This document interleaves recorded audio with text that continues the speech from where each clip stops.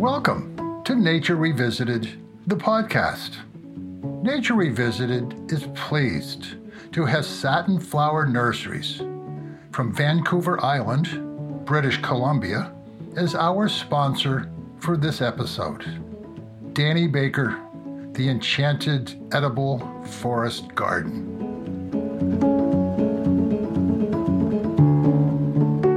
This is Kristen Muskelly from Satin Flower Nurseries, native plants, seeds, and consulting located on the southern tip of Vancouver Island, British Columbia, within the traditional unceded territories of the Coast Salish peoples. Our native plant nursery aims to inspire and empower people to connect with nature through native plants. Satin Flower Nurseries has been built around a respect for local ecosystems and a drive to inspire you to help nature. We grow exclusively indigenous plants to our region and welcome visitors year-round to our main location. We also host an array of workshops and events related to growing native plants and restoration. To learn more about us, visit satinflower.ca. Thank you, Stefan, for including us as a sponsor for Nature Revisited, our favorite nature podcast. We appreciate and are inspired by your work to bridge people with nature. We share a similar mandate.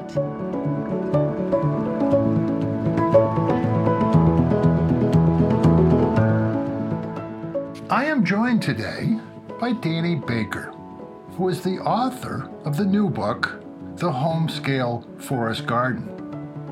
Her Enchanted Edible Forest Garden is located at Cross Island Farms on Wellesley Island in the St. Lawrence River, between New York and Canada. Danny takes particular pleasure in inspiring others to try their hand at forest gardening and conducts workshops and tours at her garden, as well as her speaking engagements across the Northeast. So welcome, Danny, to Nature Revisited. How's everything up in the St. Lawrence Seaway? It's a beautiful day. It's overcast, a little breezy, 75 degrees, really nice. How about where you are? About the same. You know, it's a good day to work outside. Yes, I hope to do that after our interview. And thank you for joining me to talk about your book, The Home-Scale Forest Garden: How to Plan, Plant, and Tend a Resilient Edible Landscape. You say you live on the St. Lawrence River. How did that happen? Well, I'm on an island in the St. Lawrence River. The island happens to be interstate access, so I don't need a boat to get to my house. How did this happen? Well, I grew up just north of New York City when it was very countrified then, and then I spent my summers in the Adirondacks where my parents worked in a resort hotel in the summer. So I kind of fell in love with the landscape of northern New York State as a child. And then when I was looking for land, so I'd have something to do after I retired, I came to a 100-acre former dairy farm on Wellesley Island, and it looked just like the Adirondacks where I grew up. I fell in love with the landscape immediately, and it turns out Wellesley Island is part of the same geologic substructure as the Adirondacks, so no wonder. That's how I ended up on Wellesley Island. So how important was nature and the outdoors to you growing up? It was extremely important. In northern Westchester, I moved when I was around 5 to a house that was built on a former cornfield, and it was a new development, and it was still very rural in that part of New York State. There were fields and woods and a pond nearby, and I spent many, many hours wandering around the landscape. I taught myself to identify trees. I had a little tree book, and I'd go through the woods, and I'd look at the tree, and I'd guess what it was, and I'd check the book, and sure enough, I had it right. And also, I have to tell you this story. So I'm wandering around, and one day I found these corn kernels on top of a rock with an indentation in the top. Now, remember, I'm 5, 6, 7 years old. I was sure that the Native Americans had ground their corn there. And I picked up the corn and very preciously, and I brought it home like it was some kind of prize. Well, of course, it was just left over from the cornfield that had been there. But to me, it really resonated. And then, of course, in the summers, we were in the foothills of the Adirondacks with pine forests and all kinds of wild berries everywhere. And I would wander around and just enjoy being in nature. So yes, very important to me. So what was your profession before you retired? And share with us your forest garden story. Well, I was a psychologist. I worked for the New York State prison system. When I was getting close to retirement, I need to feel productive and I need to have some structure to my day. And I was really worried about all the idle time I'd have. So we bought this property, as I mentioned, and we weren't planning to be farmers, but we took a class that inspired us to try our hand at farming. And we did it for 1 year, and we sold some vegetables, and I thought, this is the answer to my dilemma about not having enough idle time. If I'm a farmer, I won't have any.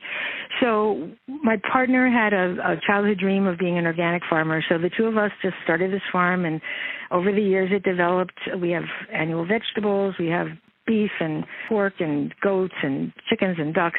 And then in the 7th year, I took a class at Cooperative Extension, our local Cooperative Extension, on permaculture. And I'd never heard the term before. But the concepts made so much sense to me. It was like a revelation that I decided then and there, before the 2 hours was up, that I was going to plant an edible forest. And I came home and told my partner, and he very generously found a half an acre plot that he could spare from his pasture and built me a good fence to keep the deer out, because you can't have deer coming and nibbling your seedlings. And that was the beginning. So how does a forest garden or an edible garden, how does that differ from a more traditional garden? Well, first of all, it's primarily perennial plants. So a traditional vegetable garden would be mostly annual vegetables.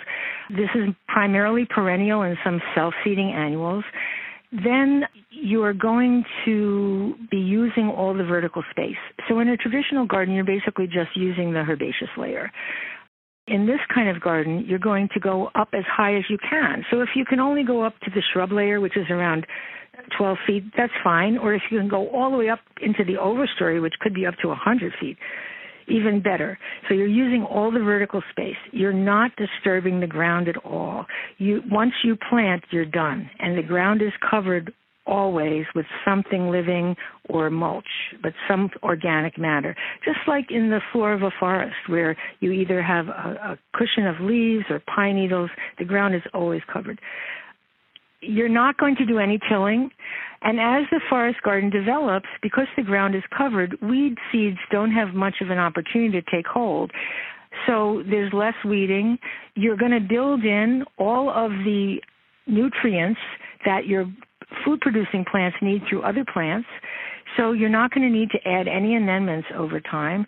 You're also going to build in some protections through plants and beneficial insects and animals against pests, insect pests, and also against disease. So you'll minimize your need to address those things in terms of human labor. It's very exciting to me. Take perennial vegetables, for example. You plant them once, and then you harvest them for years going forward. With an annual vegetable garden, you have to do the same thing year in, year out. You have to till, you have to plant your seeds or your sets, you have to cultivate, you have to water, all of that. All of this is taken care of by nature in an edible forest. So you answered my next question, but I'm going to ask it anyway. What are some of the benefits of the forest garden versus the traditional garden? Well, the first thing I think of in answer to that is the abundance. There's more harvesting to do every year. The bushes get bigger, they hold more berries. The trees start bearing tree fruits, the nut trees will eventually produce a harvest. Most of the ground covers are edible, so there's just a huge amount of food. Plus, it starts really early. It starts in April. Actually, it starts before April. I dig my sunchokes in March, just after the ground up here defrosts, and I continue harvesting right through November, sometimes into December. So there's a much longer harvest period than in an annual vegetable garden. The amount of labor compared to an equal-sized plot of annual vegetables is greatly reduced as time goes on, as I explained earlier, because nature takes care of so many things that humans do in an annual vegetable garden. You don't totally disregard the traditional garden, do you? No, I have a different place where I put my traditional vegetables. You know, there are some plants, some self-seeding plants like lettuce, which is very simpatico with the idea of a forest garden because they do self-seed if you let them go to seed, and then you'll have new lettuce the following year or later that season. So you could do that. My forest garden happens to be a little bit of a distance from my house. It's like an eighth of a mile down the road. My vegetable garden is much closer. Vegetable gardens tend to require daily attention. Certainly you can have both. Some people integrate annual vegetables into a forest garden. Other people keep them separate. One does not replace the other. You can't, a tomato, there's no perennial tomatoes that I know of unless you live in the tropics. I think both is the ideal situation. That's what I do. My forest garden happens to be a little distance from the house, and it's separate from my annual vegetable garden. If you wish, you can certainly integrate the two, and in my book I do talk about some ways to do that. You say in your book that it was a talk on permaculture that really led you to the forest garden. So for those who are listening and might not be familiar with the term permaculture, can you define it and talk about why it is so important to the forest garden? Of course. So rather than me define it, I'm going to just read you Bill Mollison's. He's one of the founders of permaculture, his definition. And he says permaculture, which he defines as permanent agriculture, is the conscious design and maintenance of agriculturally productive ecosystems which have the diversity, stability, and resilience of natural ecosystems. So, in other words, you're modeling your garden after nature. In fact, in a forest garden, it's not like the deep woods where there's a lot of shade. You're modeling after a forest edge where a lot of sunlight comes in and you have a huge diversity of life, both plant life and animal life. There are several principles in permaculture that I've adopted and applied in my garden. Permaculture goes way beyond a forest garden. It can teach you which stove to decide to buy or build for your house and many other things. The principles that I've applied, first of all, is maximize diversity. So in my garden, I have over 300 different kinds of plants, mostly all mixed up, so that pests are more confused. Maximizing solar absorption, so that's where all the layers come in, where you're absorbing all the solar radiation that is available. Maximizing water conservation, and there's many techniques for doing that. Designing for sustainability. Now, to do that, you incorporate, as I mentioned earlier, plants that will support the food-producing plants in a number of different ways, and you also want to build in redundancy. So for any item that you decide to include in the garden, you want to make sure that they fulfill at least three functions, so you're not wasting space on a plant, for example, that's only doing one thing for you. You also want to have a lot of redundancy. So water is very important. It's great to have 3 or more sources of water. There's an expression that I learned from an Army friend. 2 is 1 and 1 is none. So if you only have 2 ways of supplying some important function and you lose 1, now you only have 1. You're very close to none. But if you have 3, there's some insurance that even if 1 or 2 fail, you're still going to be able to provide that function. Redundancy from that standpoint, and also having anything you incorporate have at least 3 functions, really maximizes the productivity of your garden. So how does permaculture and organic kind of overlap each other, and how are they connected? In organic agriculture, you don't use any man-made pesticides, herbicides, fungicides, or fertilizers. You can use approved things that are more natural of all of those things. In permaculture, you attempt to have nature provide all of those benefits. So you're not using chemicals, but you're also not using even natural substances. You're having your arrangement of plants and the way you invite natural predators into your garden to provide all those services. So how do you select what plants to grow? I wasn't that familiar with perennial plants when I started this garden. So I just read a lot of books and looked at a lot of catalogs, and anything that I thought I could grow, I tried to grow. As long as it was within one hardiness zone of my region. I'm in zone 4, which means that our average minimum temperature in the winter is between minus 20 and minus 30. Zone 5 has a low, the average low minimum temperature between minus 10 and minus 20.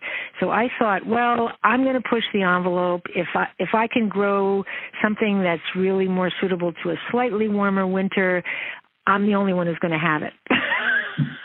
And I was betting that global warming might make our winters more mild going forward.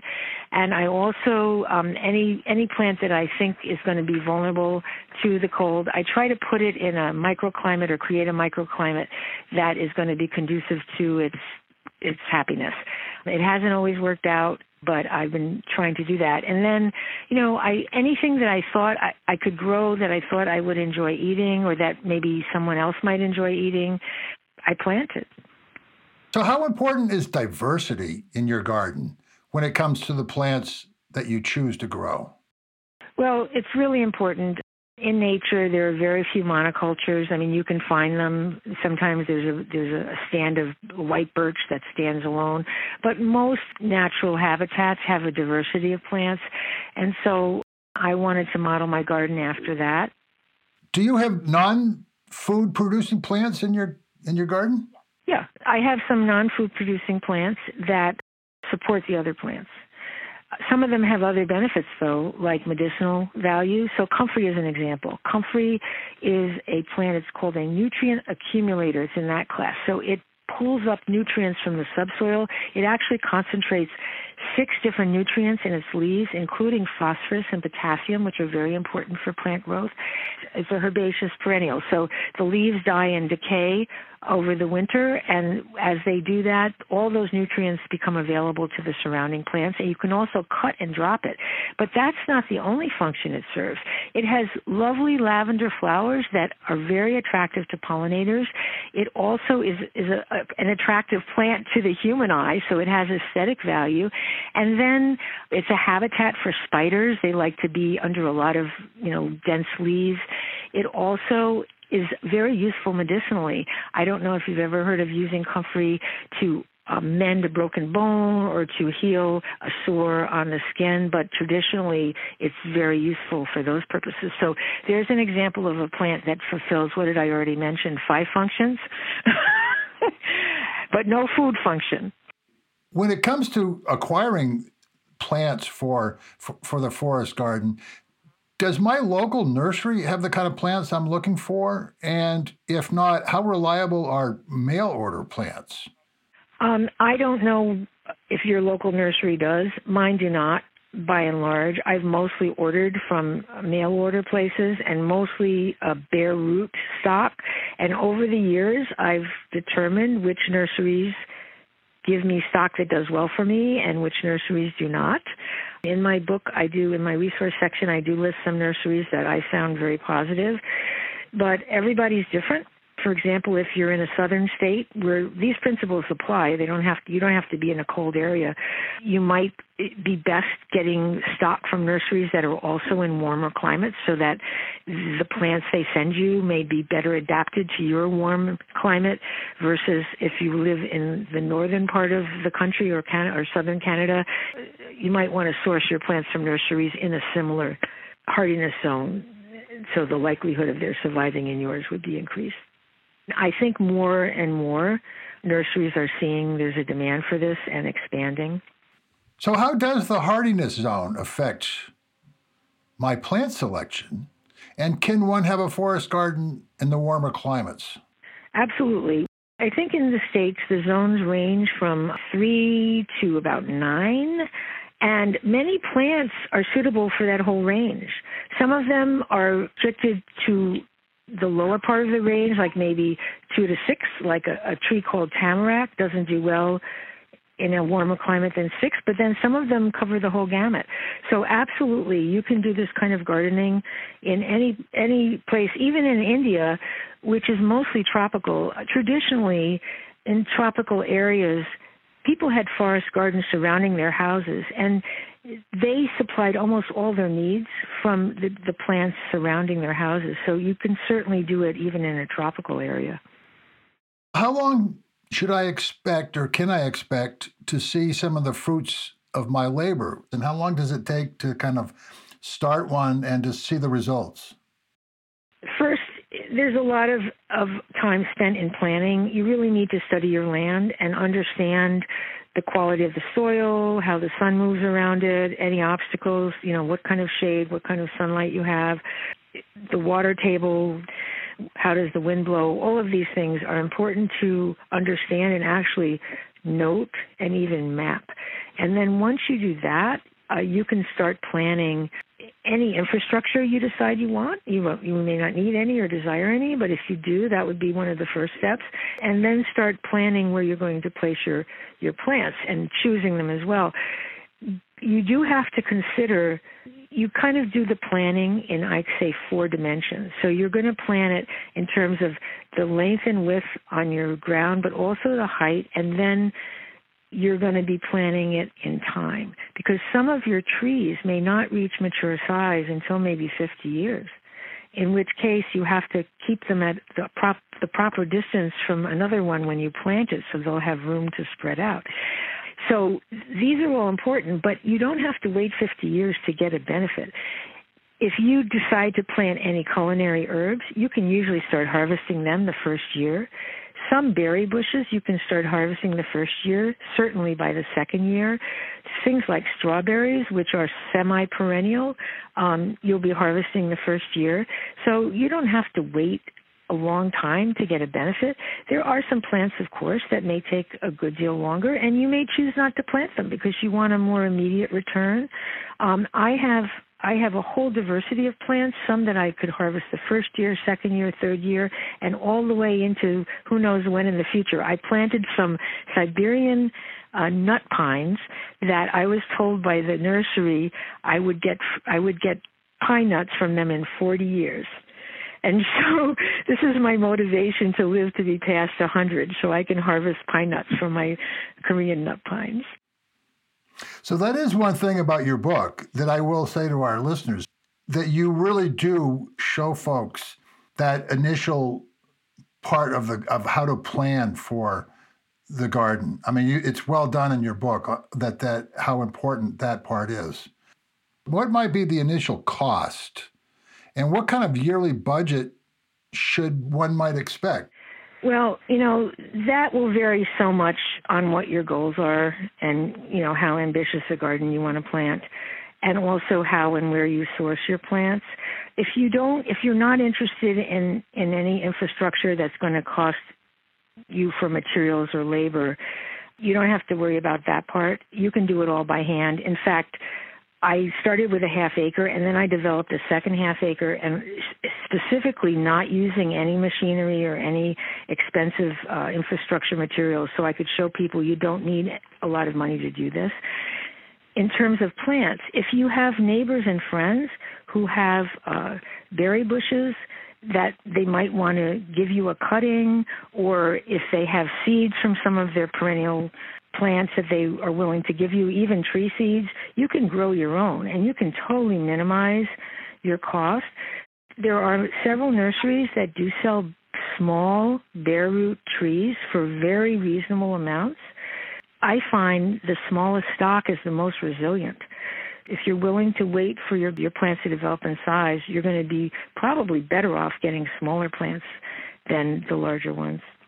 And then you can start small. So, you don't need a big plot of land for this. You can just use one side of your house. Like if you have a 20-foot long foundation, you can you can employ the principles of forest gardening in that small a space, maybe 20 by 6 feet. You can also have one fruit tree surrounded by other beneficial plants and food-producing plants like a fruit tree and then bushes and some perennial vegetables and ground covers, just in maybe a 10-foot wide circle in your yard. Or you can plant an edible hedge that can screen your view of your neighbors and also provide food for you and for the birds. So it doesn't have to be a huge, ambitious undertaking. I really recommend you start small. Your costs will be less, too, and then as you grow in confidence, you may want to expand on that. How do you address the issue of wildlife and how to keep animals from eating the produce? Well, there's some wildlife you really want to invite into your garden, and there's others that you want to exclude. So for us up here, deer is a biggie that we want to exclude. We built a very heavy-duty post-pounded fence that's electrified to keep the deer out. Not just the deer, but we have animals on our farm, so we had to make sure the pigs and the goats and the beef cows didn't get in there when we didn't want them in there. So we built a very heavy-duty fence. But I found in terms of protecting, if I didn't have a fence, I could protect my seedlings, my tree seedlings, and my ground cover by a couple of simple methods. I devised these upside-down tomato cages. So I take a tomato cage, I turn it upside down so the big circle is on the ground. I wrap it with a chicken wire, and then I secure it over my seedling using garden staples. And that keeps the deer away until the tree is tall enough to be taller than where the deer reach, and then I remove it. So that works for seedlings. And then I find for herbaceous plants like strawberries that deer really like, or tulips. By the way, tulips are edible. If I just take a piece of row cover and I drape it over those plants, the deer and the rabbits don't realize there's plants underneath, and I can protect them. Birds do eat bugs, and I invite them in, but there's certain berries, especially during June when they're feeding their young, that they really like blueberries, like blueberries or honeyberries. I do net the berries to keep the birds from eating them while they're ripening. But in general, you want to invite your birds in because they eat bugs, and you want to invite all kinds of wildlife in, toads and frogs and spiders and all kinds of beneficial insects. And there are plants that you can incorporate that do this for you. Does domestic animals play any role in the edible forest garden? Well, in our case, we use them to get the ground ready. Initially, we put pigs in there to root out the deep-rooted perennial weeds, and we put in our beef cattle and our goats to eat the foliage. Because we have a farm, we have those animals. If you just have a little backyard, you might have chickens. Chickens can be very useful. They can eat weed seeds. They can eat bugs. I didn't use chickens initially because I used a lot of wood chip mulch, and they tend to scratch it up and bare the ground, and I didn't want bare ground.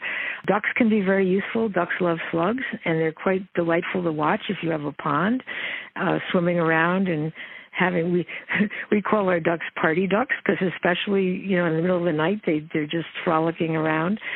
Those animals can be useful in your garden, but you don't have to have them. You can just invite wildlife in. We all know that the climate is changing. How might you address that the forest garden is actually something that's beneficial to that situation? Very much so. So in quite a few ways. First of all, you're not disturbing the ground at all. And as your trees and plants get bigger, you're sequestering more and more carbon in the stems, the roots, the leaves of the plants, but also in the ground in a stable form called humus, because the soil is improving constantly because of all of the natural processes that are going on, incorporating organic matter inside the soil. So in all those ways, you're reducing the carbon in the atmosphere in a small way, but at least you're not making the situation worse. Then the amount of diversity in your garden makes it possible for you to have bountiful harvests, even if some plants are affected by severe weather events. You have other plants that are thriving. So, for example, this past winter was a very harsh winter for us up here. It got down to minus 20 or below 5 different times. But in between, it was up above freezing. So the plants were very confused. Is it time to bud out? It's spring. No, it's minus 20. I have a lot of winter kill this year, actually more than I've ever had, I think because of that roller coaster ride that the temperature took. But I also have a lot of plants that are thriving. They're loaded with berries. I can't wait to start harvesting next month. That would be in June. And so the diversity in a garden like this really helps weather a lot of the changes in climate and severe weather events. It's very resistant to drought because you have your ground covered all the time. And by something living, and the shade also helps to conserve water. And also all of the foliage in the ground cover also helps when you have these severe rain events, helps to keep the water on your property and soak in the ground rather than run off. So there's many ways that an edible planting like this does really help the earth, but also resist the changes in climate. What draws you spiritually and emotionally to your forest garden? It's more than just growing food. When I was a child, I used to love going out every day and observing in the spring and summer and observing the subtle changes in every plant overnight. And in a forest garden, you get to experience this manifold times. I'll go out there with some goal in mind, and I'll start wandering around, and oh, look, this is about to flower. Oh, look, here's a nest of caterpillars that's been eaten by birds, and there's no caterpillars left. Oh, look, here's a plant that decided to grow here that I didn't intend, but I kind of like it. I'm going to leave it.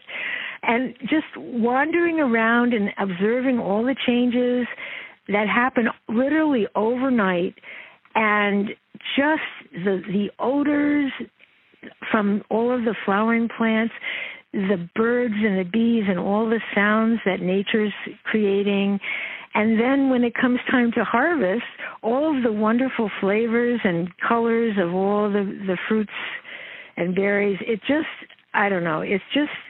mesmerizing. You call your garden the Enchanted Edible Forest. What makes a forest garden so enchanting? I named it that because many people who visit my garden spontaneously called it a magical place. And people don't want to leave when they come into the garden. It's sort of like when you walk down a path in the woods and you just feel this transporting presence of nature, and that's what you feel in the garden. So it's a magical place. So I like alliteration. Enchanted Edible Forest captured that magical quality.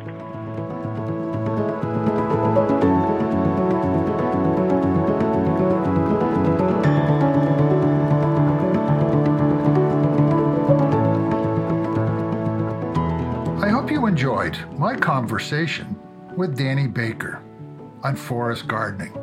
If you want to learn more, check out her book, The Home Scale Forest Garden, or visit her at her website, crossislandfarms.com.